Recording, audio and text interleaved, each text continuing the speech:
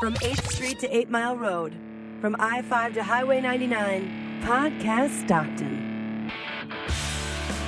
The show all about the great life in Stockton, California. This is Podcast Stockton. Welcome to Podcast Stockton, episode 98 for Monday, August the 18th, 2014. I'm Rod Villagomez. And I'm Matt Beckwith. Welcome back to all of our returning listeners. If this is your first time listening to Podcast Stockton, thanks for checking out the show. This week, we get a chance to sit down and talk with Steve Altamari from Highwater Brewing. Yeah, we had a great time, Rod, I would say, sitting in this very room, enjoying some great beer from Highwater Brewing. And Steve is very knowledgeable on the subject of beer, and what a great prelude to Stockton Beer Week, which kicks off this Friday, August 22nd, and runs through August 31st. So enjoy a great conversation about beer as we get ready to start Stockton Beer Week. And we, in fact, enjoyed it so much that we got to make it a two-parter. So once you get done with part one, stick around, download part two, and continue the conversation. I guarantee you will be thirsty when you're done. We are joined today by Steve Altamari from Highwater Brewing. Steve, thanks for coming into the Outback Studios on the Podcast Stockton. Thank you for having me, Matt. And thank you for bringing samples of your beer. We're gonna start right with that one. The first thing you poured for us is a Hop Riot IPA. And so far, Rod, what do you think? Well, I will tell you right now that there's one, no bitter beer face. Two, you don't have to drink it ice cold. I think we had this discussion before the cameras rolled. But yeah, no ice cold drinking, no bitter beer face. I definitely give it a very high mark. And you are not traditionally an IPA drinker. No. So, I'm more of a lager and a stout type of a guy. So yeah, no, I'm a big fan already. Great. So Steve, you are a brewer first and foremost, I think. At least I would identify you as a brewer. How did you get started in the brewing world? That's way back to the home brewing world. I was working in high tech, and everyone in high tech, of course, their side hobby is brewing beer. It's gadgets. You can spend a lot of money and buy neat little gadgets and things and pumps. And my former boss invited me over to his house, said, hey, we got to try this homebrew thing. It's the new gig. Everyone's doing it. So we bought the kits, went to the house, brewed, entered into competition, won. It was like, great, barley wine. This is easy. It's just everyone should do this as a hobby. And it just started consuming the weekends, and the kitchen was consumed with equipment. And the wife booted me in the garage and bought me some bigger pots. That led just to a bigger and bigger addiction of brewing on weekends and having people over. And I'm out of beer again. I got to brew again. People were coming to our house. My wife's a chef. She was cooking. I was making beer. We had a brew pub, without making a single dime, which is about what you do with a lot of brew pubs anyways. But so we just got the signal from everybody, you should do this all the time. So I went to brew school and actually went to Davis and took the American Brewers Guild classes and ended up transitioning into professional brewing and actually getting a paycheck. Wow. All started at home with a brew kit. What was the brew kit?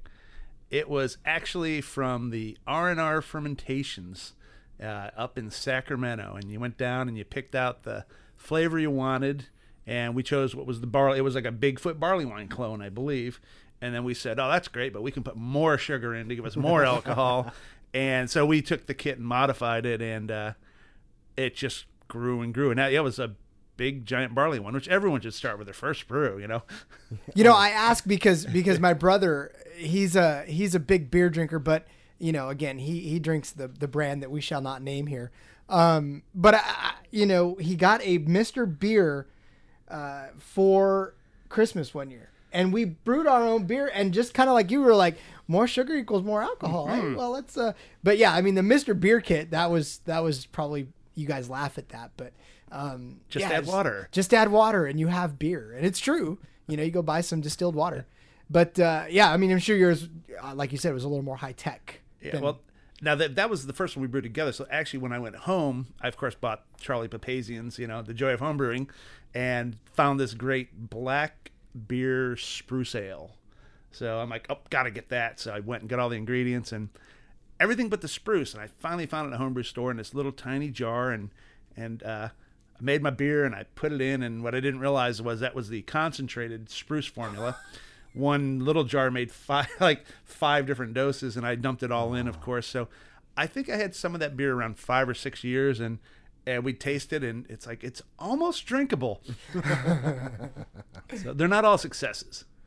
Wow. So you mentioned that you were before you were brewing, that you were you had a day job. You worked in technology. Yes. And that fed well into your passion for brewing. Why is that? Because you said that's common, and is that the desire to trinket or mess with things and build things? I think so. I'm an engineer. I've got an engineering degree. It's material science, and I'm in the lab. We tinker a lot. We played a lot with fun gadgets, and homebrewing's kind of that way. You can start with as simple as Mr. Brew, add water. Then you go, I'm going to do it on my stovetop. So, you go and buy your stainless steel pot, and you get your extract, you boil it, and you start having fun there, and you're adding your hops in, and then you go, oh, I can get some grains, and I can crush them and put them in the pot. And now I've got like this modified beer, where I've got the sugars I'm buying from the malt extract, but I can put my flavor crystal malts in or whatever. That, of course, leads to, you can actually create your own mash, and rather than buy the syrup, I'll create my own. So, now you're in the garage, and you've got the big cooler, and you've gone and borrowed those big kegs from that one brewery we'll not name, and you've taken them to your stainless welder who's cut the top off and put the valves in the side, and you've got 72,000 BTU burners, and you're getting steel racks built, and it's fun.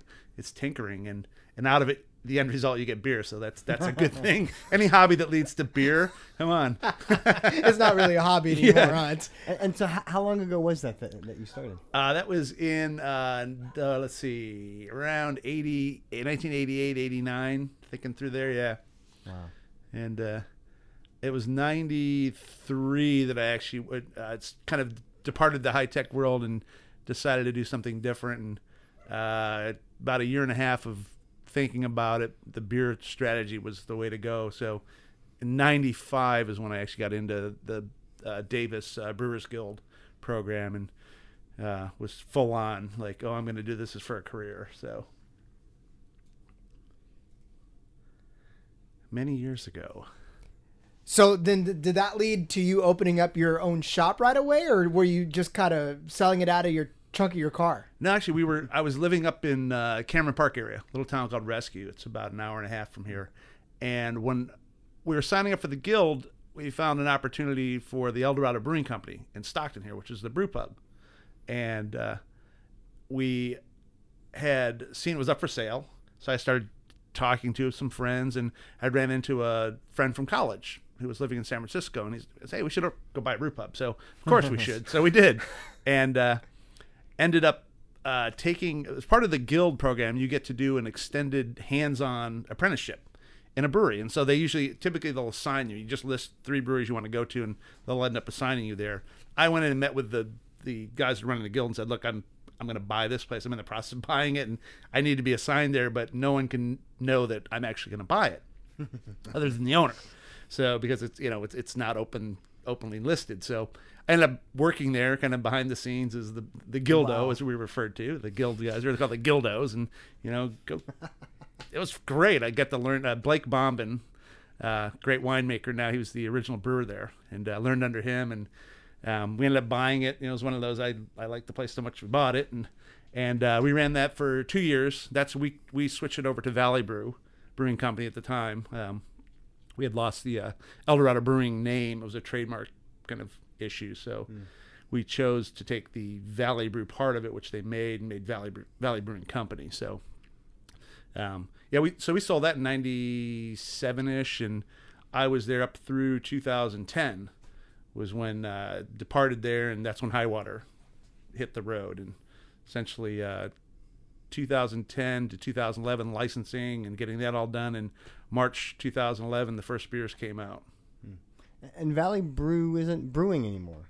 No. Right? No, as far as we know, I don't think they have a brewing system or anything. They're tap ale house. They used to brew. Yeah, there was actually when we bought it originally, there was the original owner who installed the equipment and owned it, Creighton Yonell, the advertising business in town, and he ran it for a year or two. We picked it up for a couple of years. We had a small brew house it used to be able to go in and look through the window, the fish tank, and behind the window was the brewery. I actually built a production brewery for them over on Fremont Street. I think it was 97, right around 97. It was running about 3 years. So they actually had an offsite production, but that's all been taken down. So they're essentially restaurant and ale house right now. So once upon a time, you actually did. Now, the Highwater, was that beer that you were kind of playing around with while you were doing the Valley Brew thing, or is this something that was... No, actually it was a total clean 100% departure. Highwater was a spin on our last name, Altamari, Alta High, Mara Seas, so high water. Oh, And clever. we went off and spun off, and essentially total new recipes.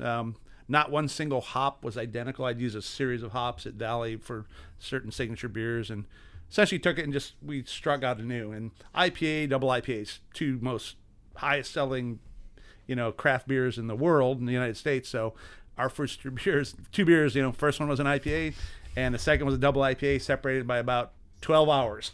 So we hit the ground running with those two beers. And, so you didn't start with a big old barley wine? No, we added that the first year, of course, but and so earlier you mentioned that the barley one that you started with was kind of a knockoff of Bigfoot. Are you a fan of Sierra Nevada? Oh yes, huge fan. Yeah. I'll be up there next weekend.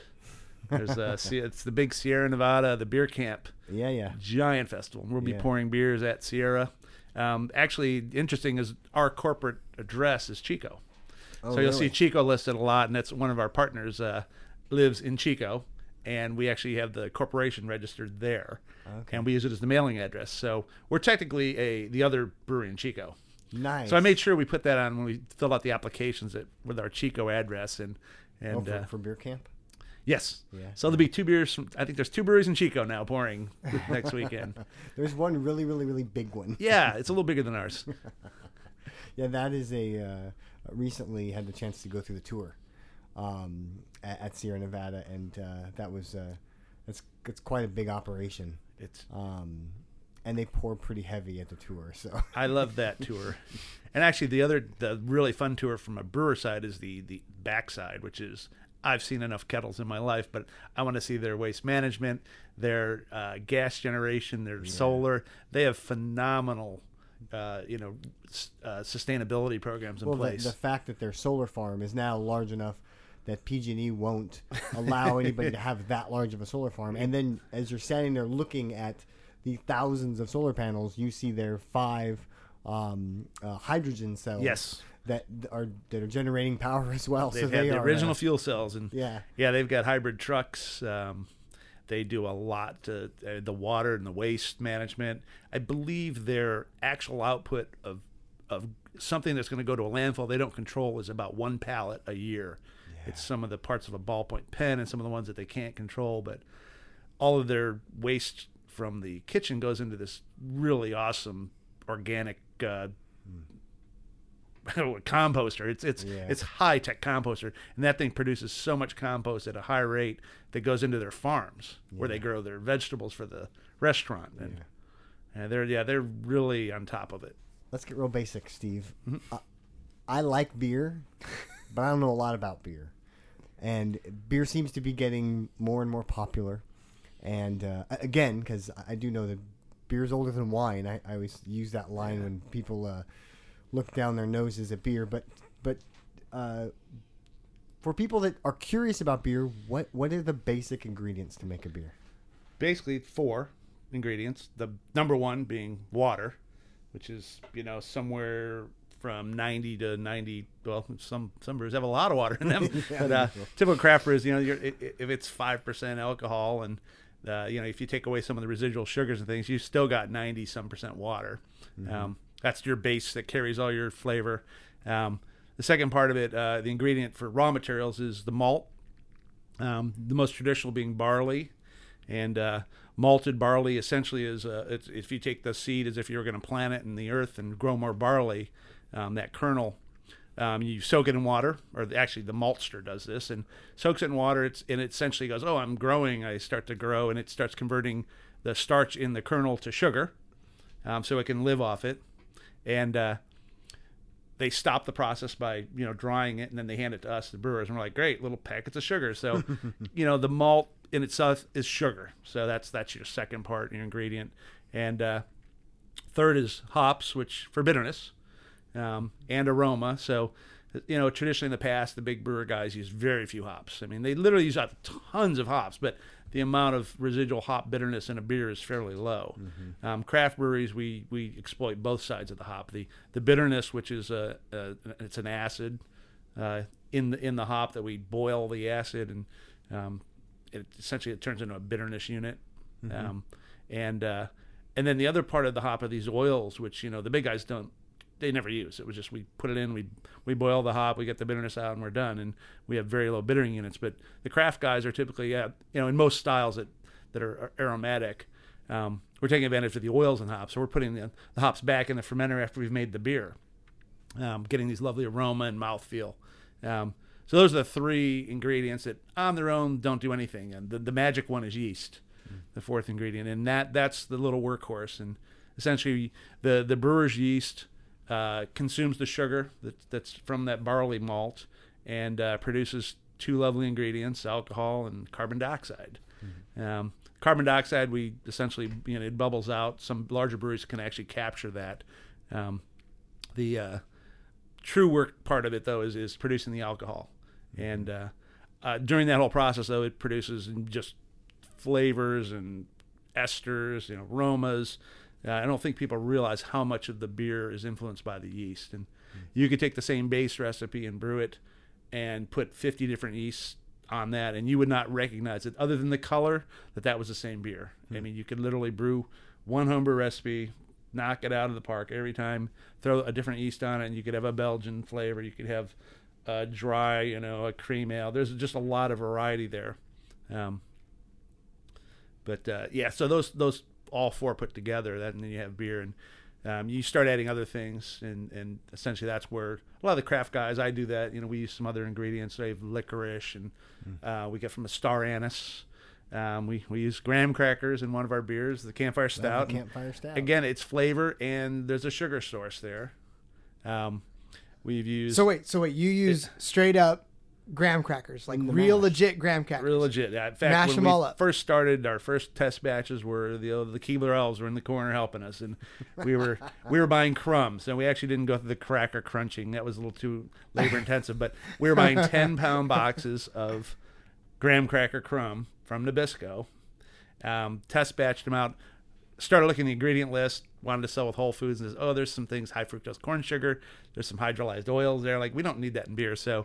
Hooked up with a bakery in the Midwest, and essentially they are a graham cracker producer now. So we buy 2,000-pound pallets of graham cracker crumb, 50-pound bags, and ship them to the brewery. And it's a sugar source, and then there's a flavor and aroma. When you have Campfire Stout, you smell the graham cracker. It's there, and graham is a wheat flour, so it's essentially a wheat product. So almost the yeastiness, anyways, right? Or not the wheat. A lot of people think of wheat beer as being that yeasty. If you're thinking like the German wheat style, sure, yeah, that's all yeast. Oh, okay. Yeah. Okay. Base wheat by itself produces flavor similar to barley. In some cases, the wheat is actually drier. It ferments down a little. The sugars it produces are a little easier fermentable. But red wheat has a unique flavor in it. You can put it in the beer. We use wheat. I use a rye, chocolate rye is a chocolate wheat in some of the beers, just for background flavor. It's just a small amount. What's that flavor in the back of the beer? And it's that little twist. That's what makes the recipe fun. Yeah. It's like a great beer drinkers episode right now. You just get like the behind the scenes of beer. Like, I'm excited. Cause you know why? Cause right now, he's opening another one. Yeah. I love that sound. You heard that. Yeah, we were talking hops. So I just immediately thought of Hop Logic here, which is our double IPA. It's our Imperial IPA. Wow. So we just had the Hop Riot, which is our base standard kind of go-to IPA, brewed West Coast style, I guess would be the best term. This is its big brother. It's an Imperial IPA, so this actually weighs in at 9.5% alcohol. I wish you could smell this out there. Hold on, I really do. I'm gonna hold the glass to the microphone in the hopes that maybe the aroma can get there, but it won't. That's all right. This has a lot of tropical, and there's some hops in here that are reminiscent of peaches and pears. I pick up a lot. Other people get mango, but it's called Mosaic. There's a couple other hops with it, but it's one of the newer hops that people are using for the IPAs and double IPAs. And all right, so you brought up food, and what does not go better with beer than, can I make that question sound a little more convoluted? Beer and food go well together. So let's talk about pairing beer and food, because not a lot of people think about that. They always just think, I'm going to drink a beer and I'm going to eat a hot dog. But it's a little more complicated than that, yeah? Yeah, I think in the past, beer was always just it's pizza time. Let's get a pitcher of something.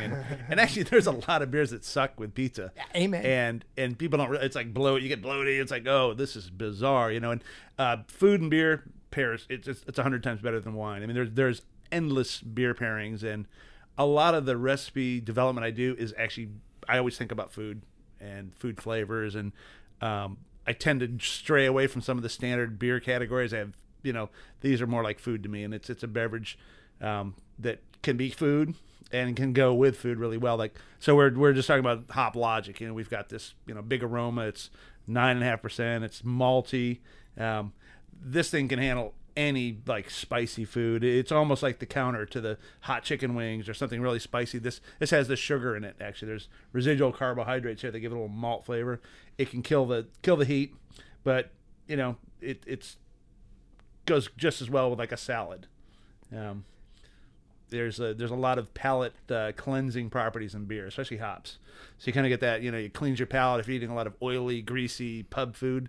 That's why beer kind of goes well there. Some beers go better than others, but it's that stripping. You've got the carbon dioxide in the beer actually acts as a stripper. It just kind of cleans your tongue off, and it can hold up to food. Wine sometimes you get, what a wonderful pairing.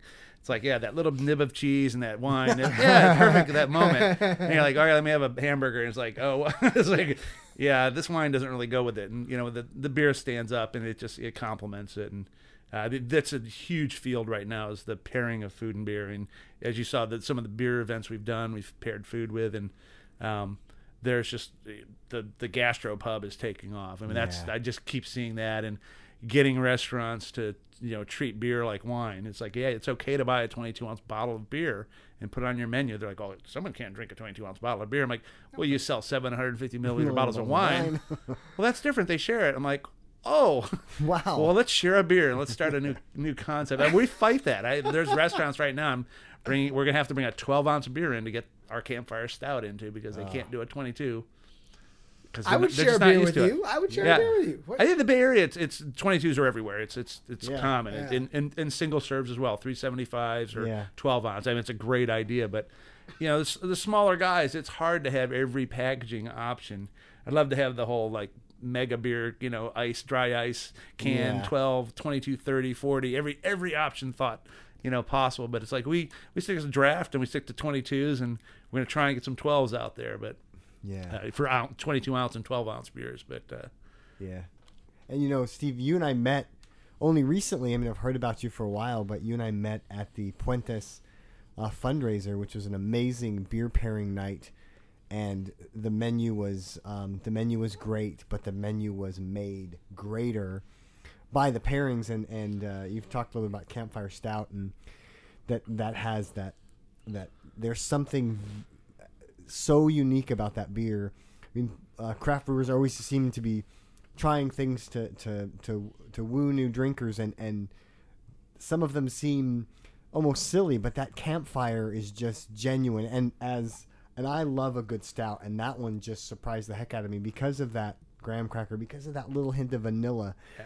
But the thing you paired it with, I was looking going back to what you paired it with that night, and there was something with blue cheese on the steak that just like that campfire stout and that blue cheese was melted blue cheese, yes. the fondue, the cup. Yes. That was insane. That was such a great pairing. Yeah. And that's what's nice about beer is actually people, when we first brought Camphor out, it wasn't, let's go make a beer that's going to take over the world. And it was just this great idea my wife had, and my wife Barry, and she thought of this flavor concept. Yeah, that's like, s'more. So I was like, oh, that's cool. So I'm like, most people are like, as soon as I use the graham crackers, I got like, I don't know how many emails about, oh, there's preservatives in graham crackers and it's going to kill the yeast, so you can't ferment it. I'm like, well, you're drinking the beer that wouldn't ferment. Oh yeah, that's right. So it's like, don't worry, it'll work. So I just went off and started thinking about the flavors and put it together. And that beer, we introduced it, and we've only made one tweak to the recipe other than the graham cracker source, but we just toned the vanilla down a little because initially it came out. We were at the Abbey at the pub. I'd done the first 5-gallon keg and had the vanilla flavoring, which we add at the end when the beer's done, so we can kind of dial that in. And I got these wonderful comments. Oh, it's fantastic! It's I don't think I could finish a whole one though. I just have a sip, and that was like, for me, that's the death of a beer. Yeah. I could never finish a pint of this. Yeah. So I was like, nope. So we actually dried the beer out a little bit. We just fermented a little bit drier, and we just cut back a little on the vanilla. And I wanted a beer that was a stout first. The flavors are there, but people that like stout will like it. And it's turned into a beer that people that don't even like beer love. People that only drink wine like it. So, well, which is why I am definitely going to pick up some campfire stout for my wife, because and your wife doesn't drink beer. No. That night, I mean, that was a wonderful event that night, and my wife and I sat at a table with a group of people that we had never met, and it's great to go to those kinds of events and meet new people. But half of the people there didn't drink beer, my wife included. So it was a great. It was great that the campfire was one of those ones that not everybody, but a couple people that are not beer drinkers, and mind you, they're at a beer pairing fundraiser, but which was good because whoever they came with got double the beer like I did. But that they not just appreciated, but they said, "Wow, this is a beer." Because in my experience, people that don't drink beer are people that only tried a national brand or international brand beer, didn't like it, and said, "I don't like beer." I 100% agree. It's what they take, what their first exposure was. Is like, yeah, I don't like beer. What did you try? Well, I had this beer that was just, and then in a lot of ways, I respect it because a lot of the beer they tried probably is crap. Yeah. And that actually speaks for itself. I don't like beer because why? Because I tried a mega macro brew. Yeah. Did you try craft beer? No. Now what happens? Sometimes people get in and like, they go to the party and they bring that craziest, hoppiest beer ever. Oh yeah, Matt, I think you're guilty of this. The kidding. The one that gets them right and behind and a lot of times that's the other problem. Not problem, but that could be the barrier to craft acceptances. Yeah, they have that idea of that the craft. They're all hoppy, and they're all just super bitter. And it's like actually, those are a big majority, but there's another enormous amount of beer out there. Is it safe to say one of the things? I mean, I am not a big wine drinker. But I will admit that I have learned fully 50% of what I know about beer. I have learned from Paul at Mile Wine Company. That he has taught me little bits since he's been open about wine. And I don't drink a lot of wine. My wife enjoys wine. I can't really say she drinks a lot of wine. That sounds bad. My wife likes wine. I prefer beer. But it seems like I'm having to have this argument less and less often with people in general that there is more complexity in beer than there is in wine. I mean, I think there's a lot of wine drinkers that just assume there is no complexity in beer. There's just beer. And for people that love wine, and I have met very few wine drinkers that love every style of wine, every variety of wine. And I guess the same thing can be said about beer. Yes, and it's the range of beer flavor is 100-fold, I would say, to wine in terms of the flavor components. Now, I love wine, and like there's certain wines I like. The nice thing about wine actually is, as you let it warm, like we're talking about beer, different flavors come out and different compounds evolve, and it's complex. And I think beer is far more complex. And And that's to me, the great test of a beer is you pour it, you drink it. As it warms, it continues to be great or gets better. And, that's a sign of, there's something going on there. And as it warms, a lot of the different aromas start changing. Your tongue is not getting shocked by cold. It's actually relaxing and enjoying the different flavors. And, there's beers, sour beers. There's beers with salt in them. I'm going through the Great American Beer Festival right now. The entries are going in for beers, and we're entering, and I'm finding categories. I'm like, wow, I forgot about that one, or I didn't even know. There's a historical category this year that's got 4 different beers in it. And I'm like, you know what? I brewed a beer that fits in a category. I didn't even know. And it's called an Adam beer, which is like a barley wine style. It's dark, but it's got sourness and lacto. And we have been doing these dark sours, and I just called them the Highwater Dark Sour. It's like, oh, there's sours out there. So this is a dark one, and there's a different category, and it's a very complex beer. And I didn't realize that some of the original porters that we were doing, we were barrel aging them, and some of them got picked up some lactic, which is it's just great. In the aging process, it picks that up. And it's in the wine barrel. And we had some barrels that were brandy barrels, and we had some wine barrels, but there's naturally lactobacillus in the air. It's just everywhere. And you add a little oxygen, and the stuff loves to get a hold of it and do fun things. It creates the lactic acid, which is a nice little tart souring effect. And we had this beer. I loved it, and we just kept. And I have barrels of it still, and we've been blending it. And so now, like, it's suddenly become. I have a new beer. If it's in a category, it's an Adam beer. Yeah, it's being named Eve. Nice. Trademark TM. And it's going to be at JBF, and we're going to start releasing a little bit some more releases of it under that name finally. But I mean, that's like, I've been in brewing for how many years? I don't know how long, a long time, but it's like I forgot about that category and these other categories that I historically had read about but I've never had one, and now people are going to start producing it, and that's pretty cool. I mean, there's beers made with salt in them, the Goza, and GOSE, and it's this really cool tart beer. Wow. It's a German style sour, kind of lemonade-y almost it can be, but it's super refreshing on a hot day. Wow. I mean, that's a lawnmower beer to me, and it's just 4.5%, and it's got a little zing to it and a little salt, and that's what you want on a those are. I mean, that's what's fun about beer, discovering things that I should have known that. I guess I've read about it, but I never had done one.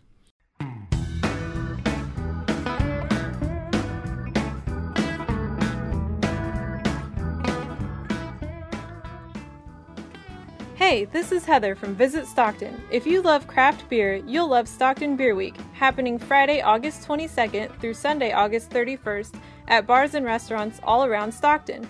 We have tons of awesome participants this year, including the Abbey Trappist Pub, Av on the Mile, BJ's Restaurant and Brew House, Central Kitchen and Bar, David's Pizza in Lincoln Center, Delta Bistro and Lounge at the University Plaza Waterfront Hotel, Impresso Coffee House, French 25, Lincoln Cellar, which is holding a special early opening just for Stockton Beer Week, Monday, August 25th through Friday, August 29th.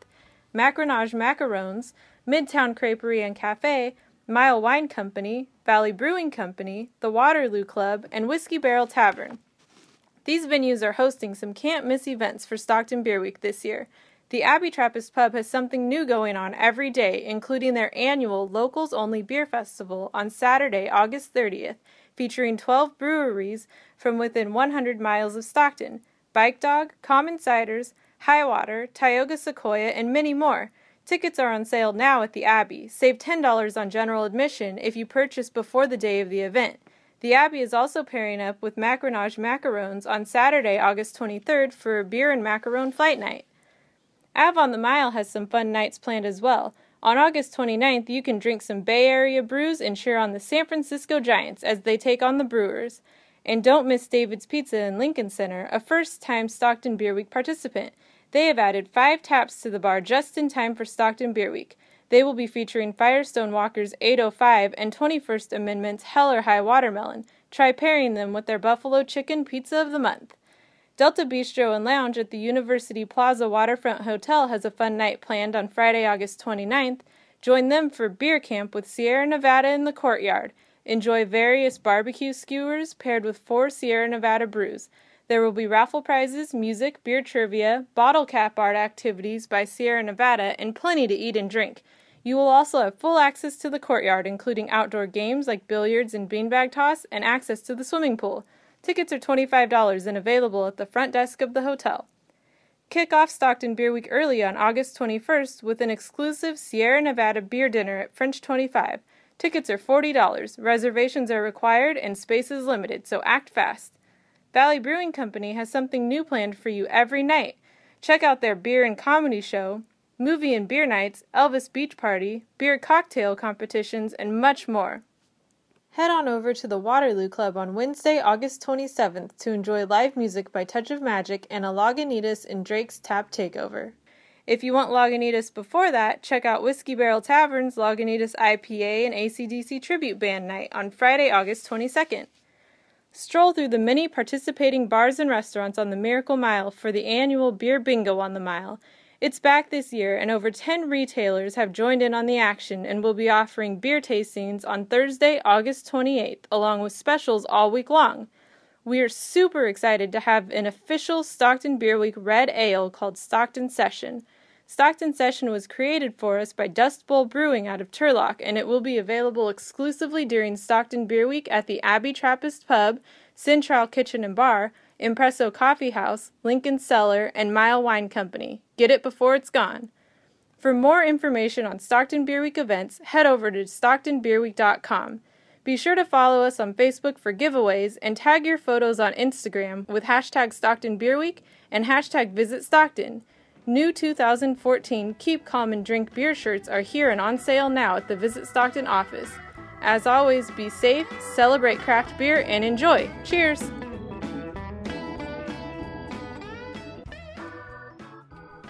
We hope you enjoyed part 1 of our conversation with Steve Altomari on episode 98. We have a large conversation, so if you would like to continue and listen to the rest of it, download part 2 to enjoy the rest of our talk with Steve Altomari.